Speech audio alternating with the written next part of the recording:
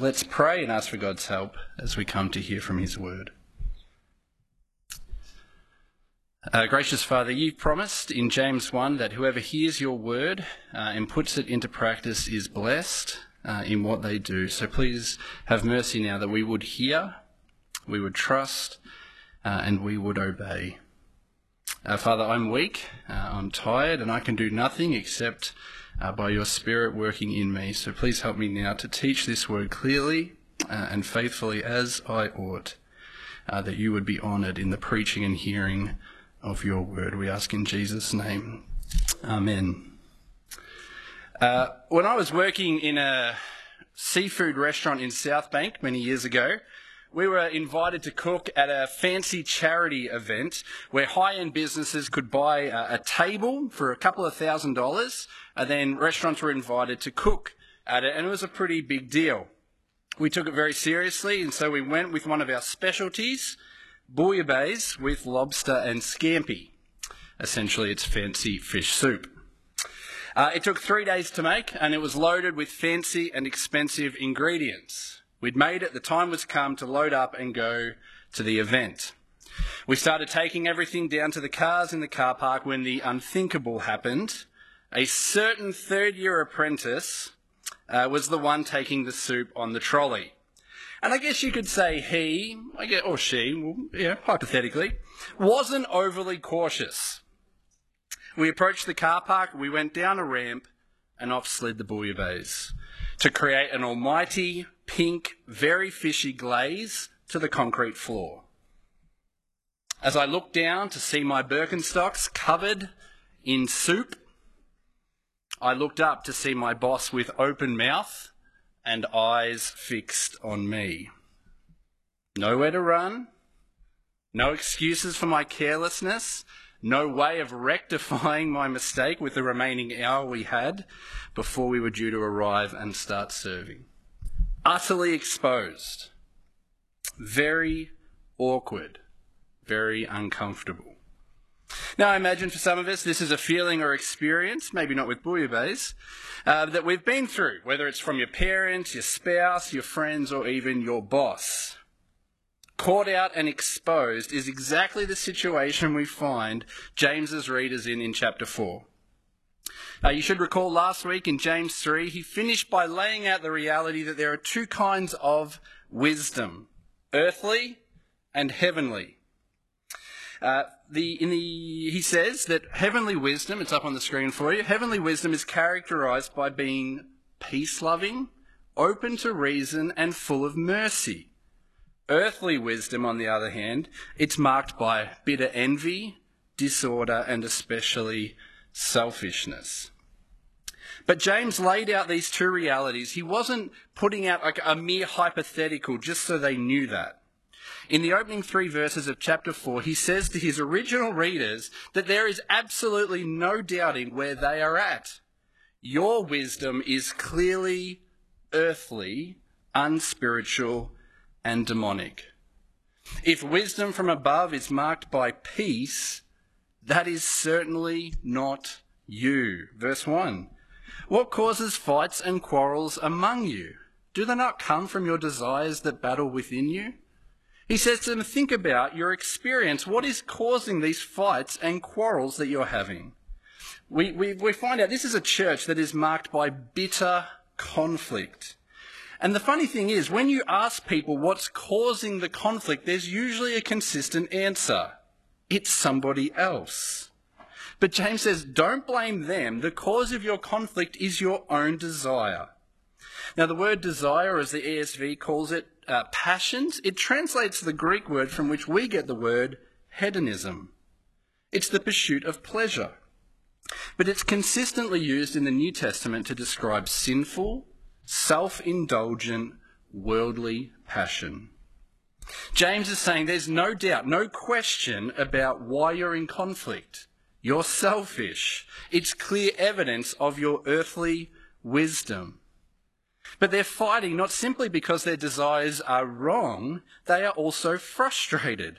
They can't get what they want, and so it makes them turn on each other. Verse 2, you desire, but you do not have, so you kill. You covet, but you cannot get what you want, so you quarrel and fight. Now, it seems unlikely that they were actually killing each other, but the context of chapter 3 and the application that James gives here in chapter 4, verse 11, show us that the fighting and conflict is being done with their mouth. This is a war of words. But it doesn't make it less significant. In Matthew 5, Jesus connected hateful speech with murder. And the same idea is found in 1 John 3. He says, anyone who hates a brother or sister is a murderer. And you know that no murderer has eternal life residing in him. These are Christians in bitter verbal conflict, fighting with one another out of envy and selfishness. And James is exposing their behaviour for what it is. It's earthly wisdom. But as always the case in the letter of James, their treatment of each other is an indication of their relationship with God. He continues in verse 2. You do not have because you do not ask God. And when you ask, you do not receive because you ask with wrong motives, that you may spend what you get on your pleasures. These Christians are fighting because they don't get what they want, but they're not asking God for it. God, who they know is a generous giver, as it says in Matthew 7. But even when they do ask, when they pray, they're only doing it to fulfill their own selfish desires so they can spend on their earthly pleasures.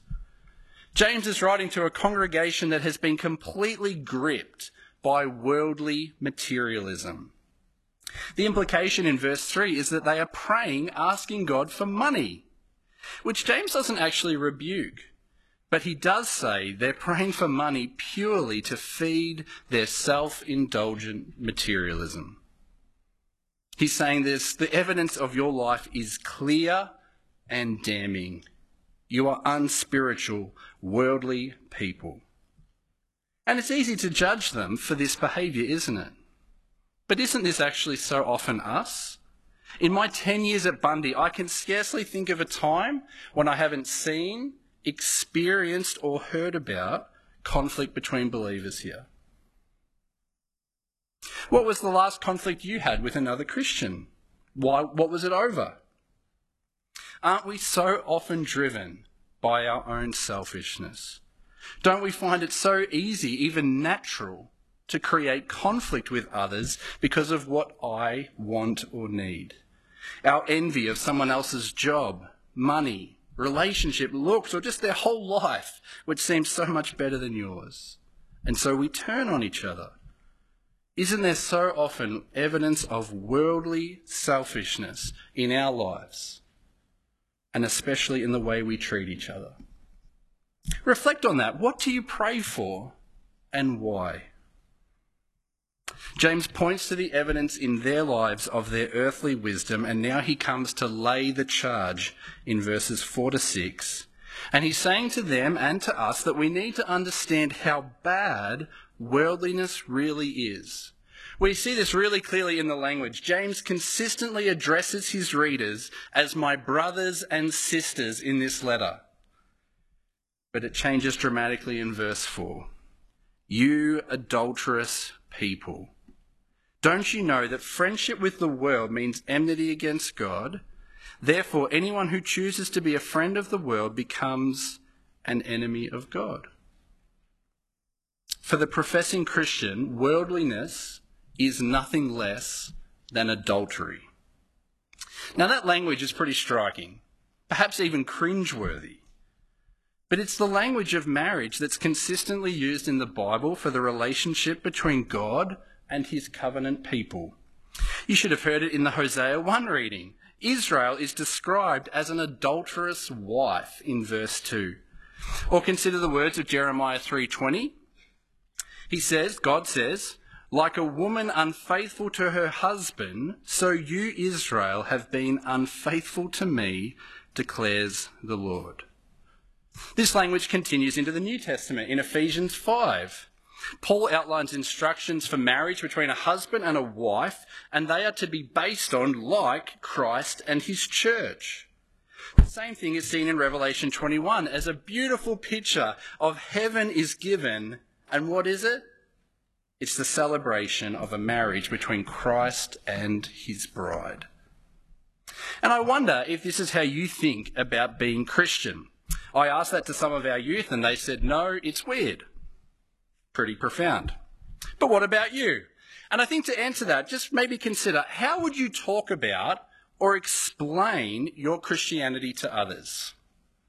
I was chatting with a Christian recently who was trying to explain to their non-Christian friends why they don't get drunk. They simply said, the Bible says I shouldn't. But I think in essence, this is to tell people that Christianity is essentially a strict set of rules that we are to follow.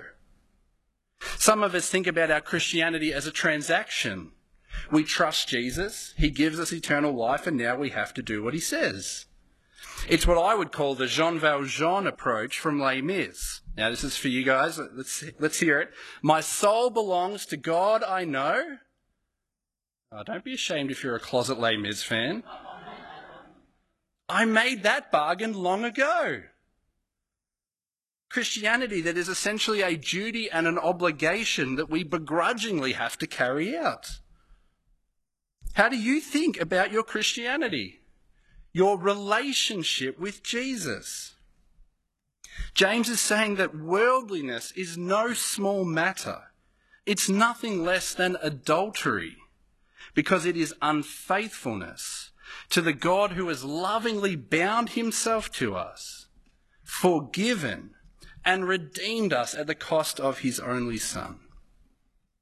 Do you think about, do you talk about your Christianity as being brought into a loving relationship with God himself, to know and enjoy him forever, to flourish as you live his way, as he speaks for your blessing and benefit? Friendship with the world is nothing less than adultery, because to borrow the language of the wedding vows, it is a betrayal of the promise to forsake all others. And so offensive is our friendship with the world that James tells us that it is to make God our enemy. To be friends with the world is not to say that we can't enjoy anything about this world. Friendship carries the sense of loyalty and allegiance. It's what James has been addressing in the whole letter. It's to say that Jesus is Lord, but to have your value and behaviours controlled by what the world says, not what Jesus says. It's seen in their selfishness as they abuse the poor or just neglect them for their own benefit. It's their self-indulgence that curses others to bring themselves up. It's the desire to promote self and ultimately ignore Jesus. And worldliness is especially seen in how we treat others and how we view or use our money, as chapter 4 is showing us. And God hates it. When he saved and brought us to himself at great cost to himself, he had no interest in half-hearted devotion or a Sunday Christian or mere lip service. As James shows us the horror of spiritual adultery, he also points us to the jealousy of God. Verse 5. Do you think Scripture says without reason that he jealously longs for the Spirit he has caused to dwell in us? God is a jealous God. When he saved Israel to be his people, he commanded them, when giving the 10 Commandments, that they must not have any other gods or make any idols, because, Exodus 20 verse 5, the Lord is a jealous God. He has no interest in divided loyalty or part-time devotion. He jealously longs for what is rightly his. Just as a wife or a husband should be jealous for the affection of their spouse, so God is jealous when our affections, our loyalty or devotion goes anywhere else. God's jealousy is a sign of his love, his loyalty and his care for his people. He longs that all of who we are would be given to him.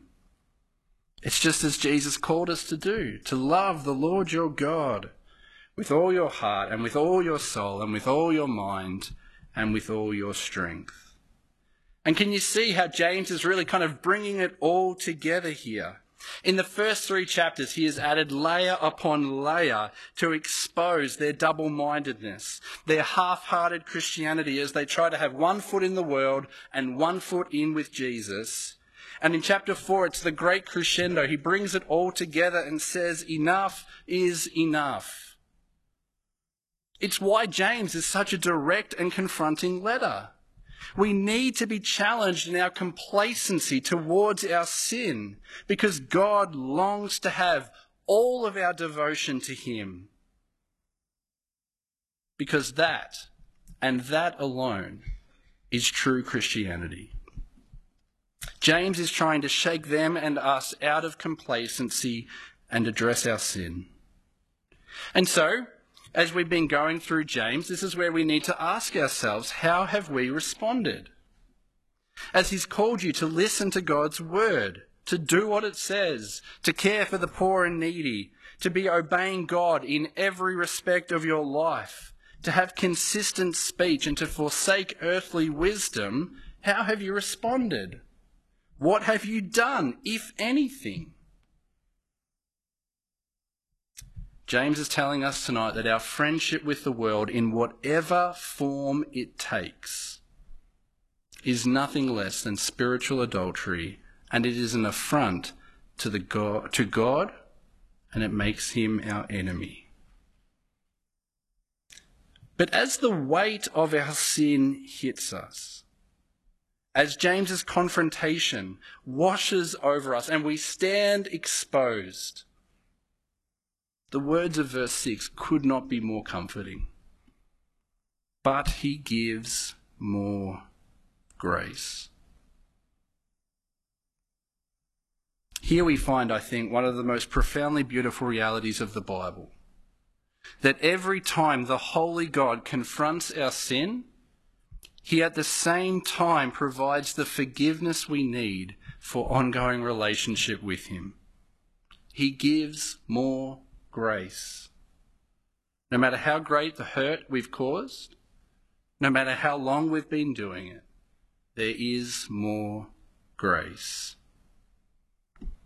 And so it's as we see how offensive our sin really is, we see how amazing his grace really is.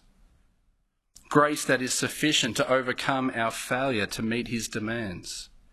Grace that ensures we are always welcome when we turn back to him.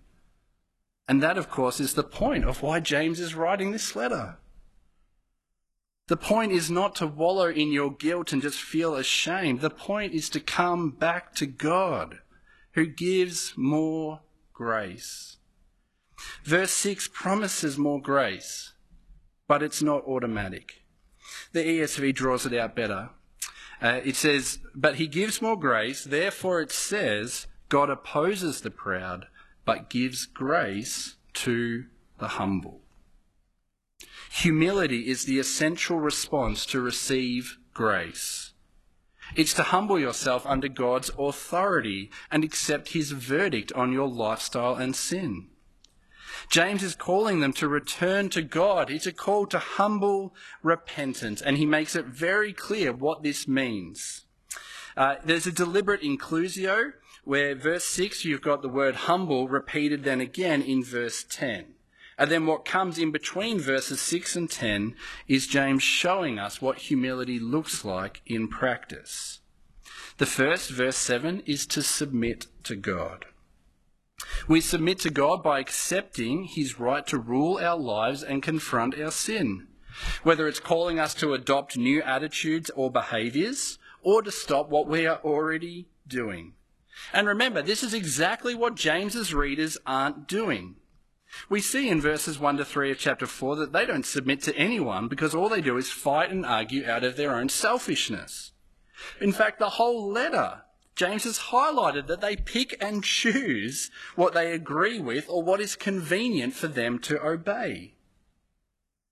But humble repentance submits to Jesus as Lord over every aspect of your life. Jesus said in Mark 8, whoever wants to be my disciple must deny themselves, take up their cross, and follow me. But as we submit to God, we must also resist the devil, verse 7. Although we don't blame the devil for our sin, we saw that very clearly in chapter 1, we acknowledge that he is present and at work behind the lies of this world and actively working to bring people away from God through whatever means necessary. And especially to resist him is to see worldliness for what it is. One author says that if you want to see the devil's work, simply go to a shopping centre and see what people are buying. He's having a field day selling people a materialistic dream that will see them both unfulfilled now and punished forever. We resist him, verse 7, and he will flee. As Christians, we don't ignore or trivialise the devil, but nor do we fear him. Nothing will cause the devil and his schemes greater upset than our willing and joyful submission to God. And as we do that, he will flee. It's both a promise and a reality. And so we submit to God and we flee our selfish desires. And as the devil flees us, we must then run to God, verse 8. Come near to God and he will come near to you. Wash your hands, you sinners. Purify your hearts, you double-minded. Coming near to God is put in terms of a prayer of repentance. James makes that clear as he addresses them as you sinners and you double-minded. Drawing near to God is to acknowledge your sins. But more than that, the language of washing and purifying, it's language from the Old Testament. It's to come to the temple and receive God's provision for forgiveness. To come near to God is to embrace his character and trust in his promises. And so for us, to come near to God is to cling to the cross of Christ. It's to accept again Jesus' redeeming work on our behalf as he paid the price for our sins. It's to cling to that promise that when we confess our sins, he's faithful and just and will forgive us. And did you hear that wonderful promise in verse 8? Come near to God and he will come near to you. God is never reluctant to embrace us. We see that beautifully in the parable that Jesus told of the lost son. The rebellious son, he's gone off, squandered his father's money, he hits rock bottom and returns to his father. And we read Luke 15, he's got his speech ready. Luke 15 verse 20, while he was still a long way off, his father saw him and was filled with compassion for him. He ran to his son, threw his arms around him and kissed him. God willingly embraces those who return. And notice that James calls them to wash their hands and purify their hearts. Humble repentance takes place both in our attitudes and desires, that's the heart, but also practically in the way we live, that's the hands. And we see those two things in the verses that follow. Verse 9, he calls them to change their perspective. Grieve, mourn, and wail. Change your laughter to mourning and your joy to gloom. Now, they're not the kind of uplifting words you'd find on a poster at Coorong, so I made my own. And you can buy it later if you like. Some of you might be thinking, this is it. This is kind of what I've been expecting. This is classic joyless Christianity. But the point is not that we are joyless, because James commanded us to have joy back in chapter 1. Verse 9 is the language of the prophets as they warned of God's coming judgment on sin. Listen to Joel 2. The Lord thunders at the head of his army. His forces are beyond number, and mighty is the army that obeys his command. The day of the Lord is great. That is, the day when he comes in judgment is great. It is dreadful. Who can endure it? Even now, declares the Lord, return to me with all your heart, with fasting and weeping and mourning. To weep, wail and mourn is to change your perspective of your sins. It's to see them as they are. things that offend the God who loves you, to see them as things that will invoke his judgment. True repentance includes changing our view of sin. Maybe we need posters with verse 9 on them, because I actually think this is what's missing so often from our repentance. We view our sin essentially as things that we love and enjoy but just can't do. We treat repentance like ordering a coffee. We know why we're at the cafe. We know what we want. We've had it before. We'll probably go back tomorrow. So we walk in, order, and then leave. Repentance can become so routine that we just go, deliver the words, and leave. But no, says James. Weep, wail, and mourn. Change your perspective. These sins, no matter how small that you've made them or we pretend they are the very things that bring God's judgment. They are the sins that required nothing less than the death of Jesus for my forgiveness. It's what we've just sung. It was my sin that held him there until it was accomplished. Sent of heaven, God's own Son, to purchase and redeem and reconcile the very ones who nailed him to that tree. Lyrics that remind us that it's our sin that deserves death, the death that Jesus willingly took. So consider, what do you usually grieve? What was the last thing that really caused you great sorrow or mourning? As I reflected on that question, I think there was a common trend for me: Melbourne traffic, poor coffee, and probably the state of the Australian cricket team. I've had whole days affected by my rage from traffic. I've been deeply grieved by the sin of others, and yet willingly brushed off my own laziness, greed, lust, or selfishness. What about you? What do you do when you see your sin? So often I think we just ask God to forgive us and then leave it there. Our repentance can make it seem like our sin is just an inconvenience.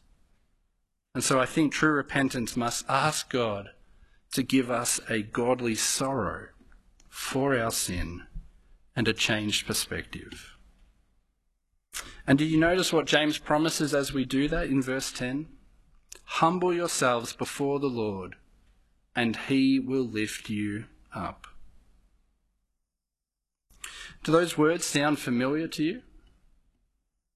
They are directly from Jesus, and they come at the conclusion of the parable of the Pharisee and the tax collector. I'll read it. 2 men went up to the temple to pray, one a Pharisee and the other a tax collector.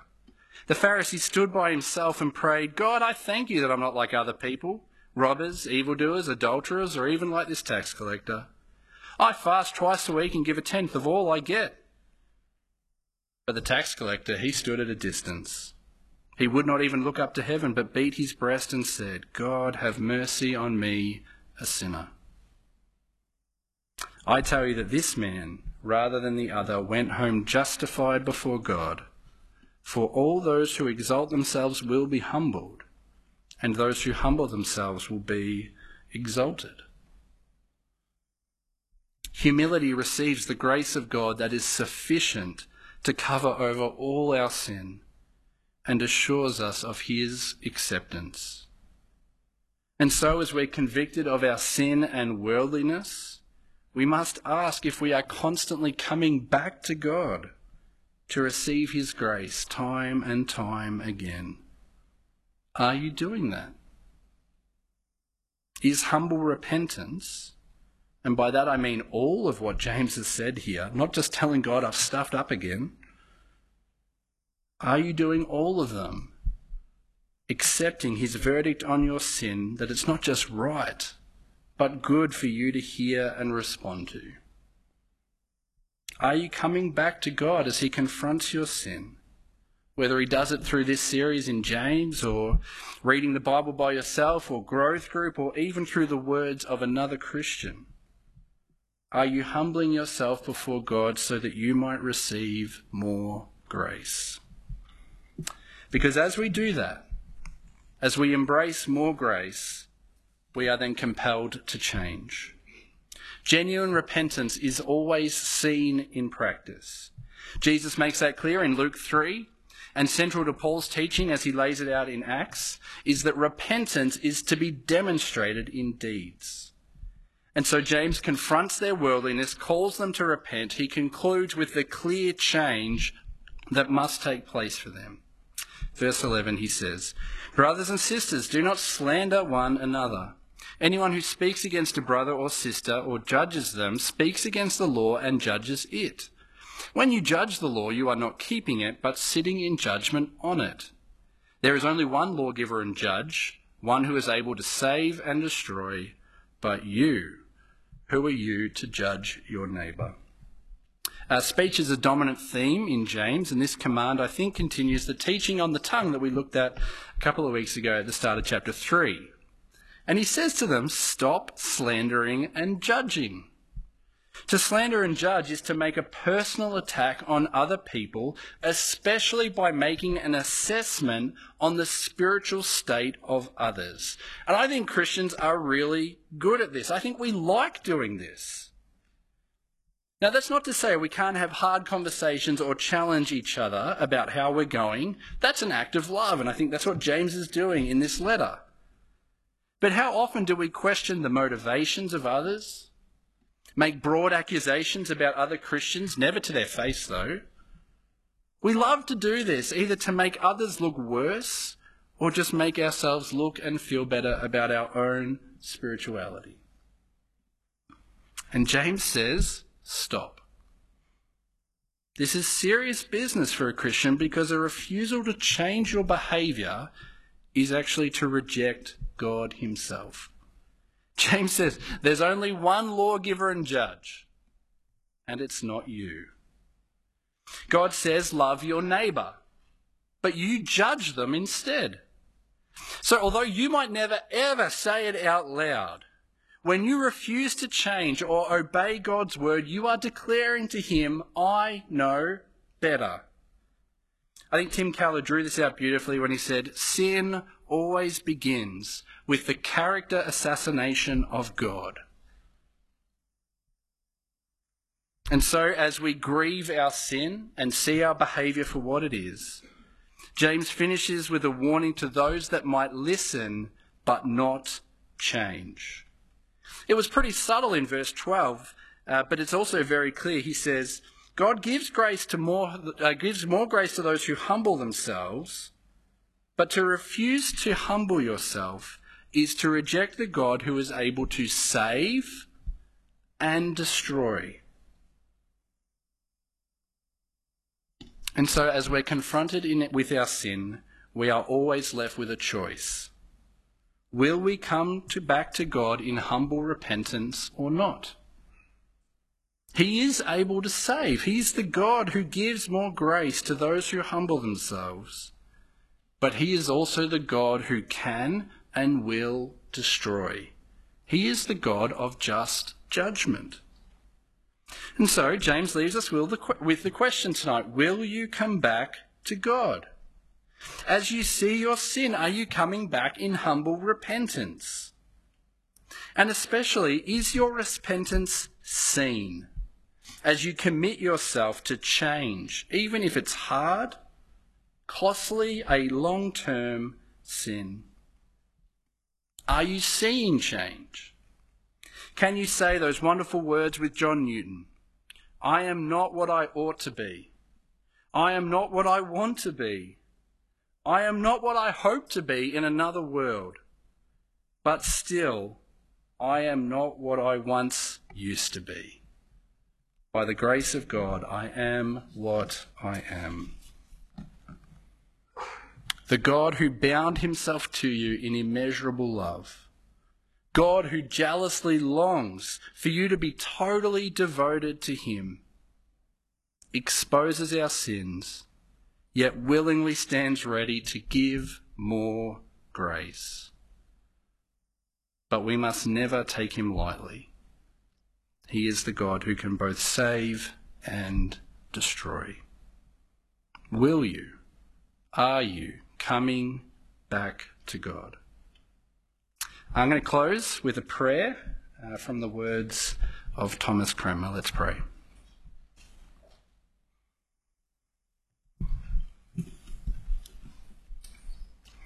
Almighty God, Father of our Lord Jesus Christ, maker of all things, judge of all men, we acknowledge and bewail our manifold sins and wickedness, which we from time to time most grievously have committed, by thought, word, and deed, against thy divine majesty, provoking most justly thy wrath and indignation against us.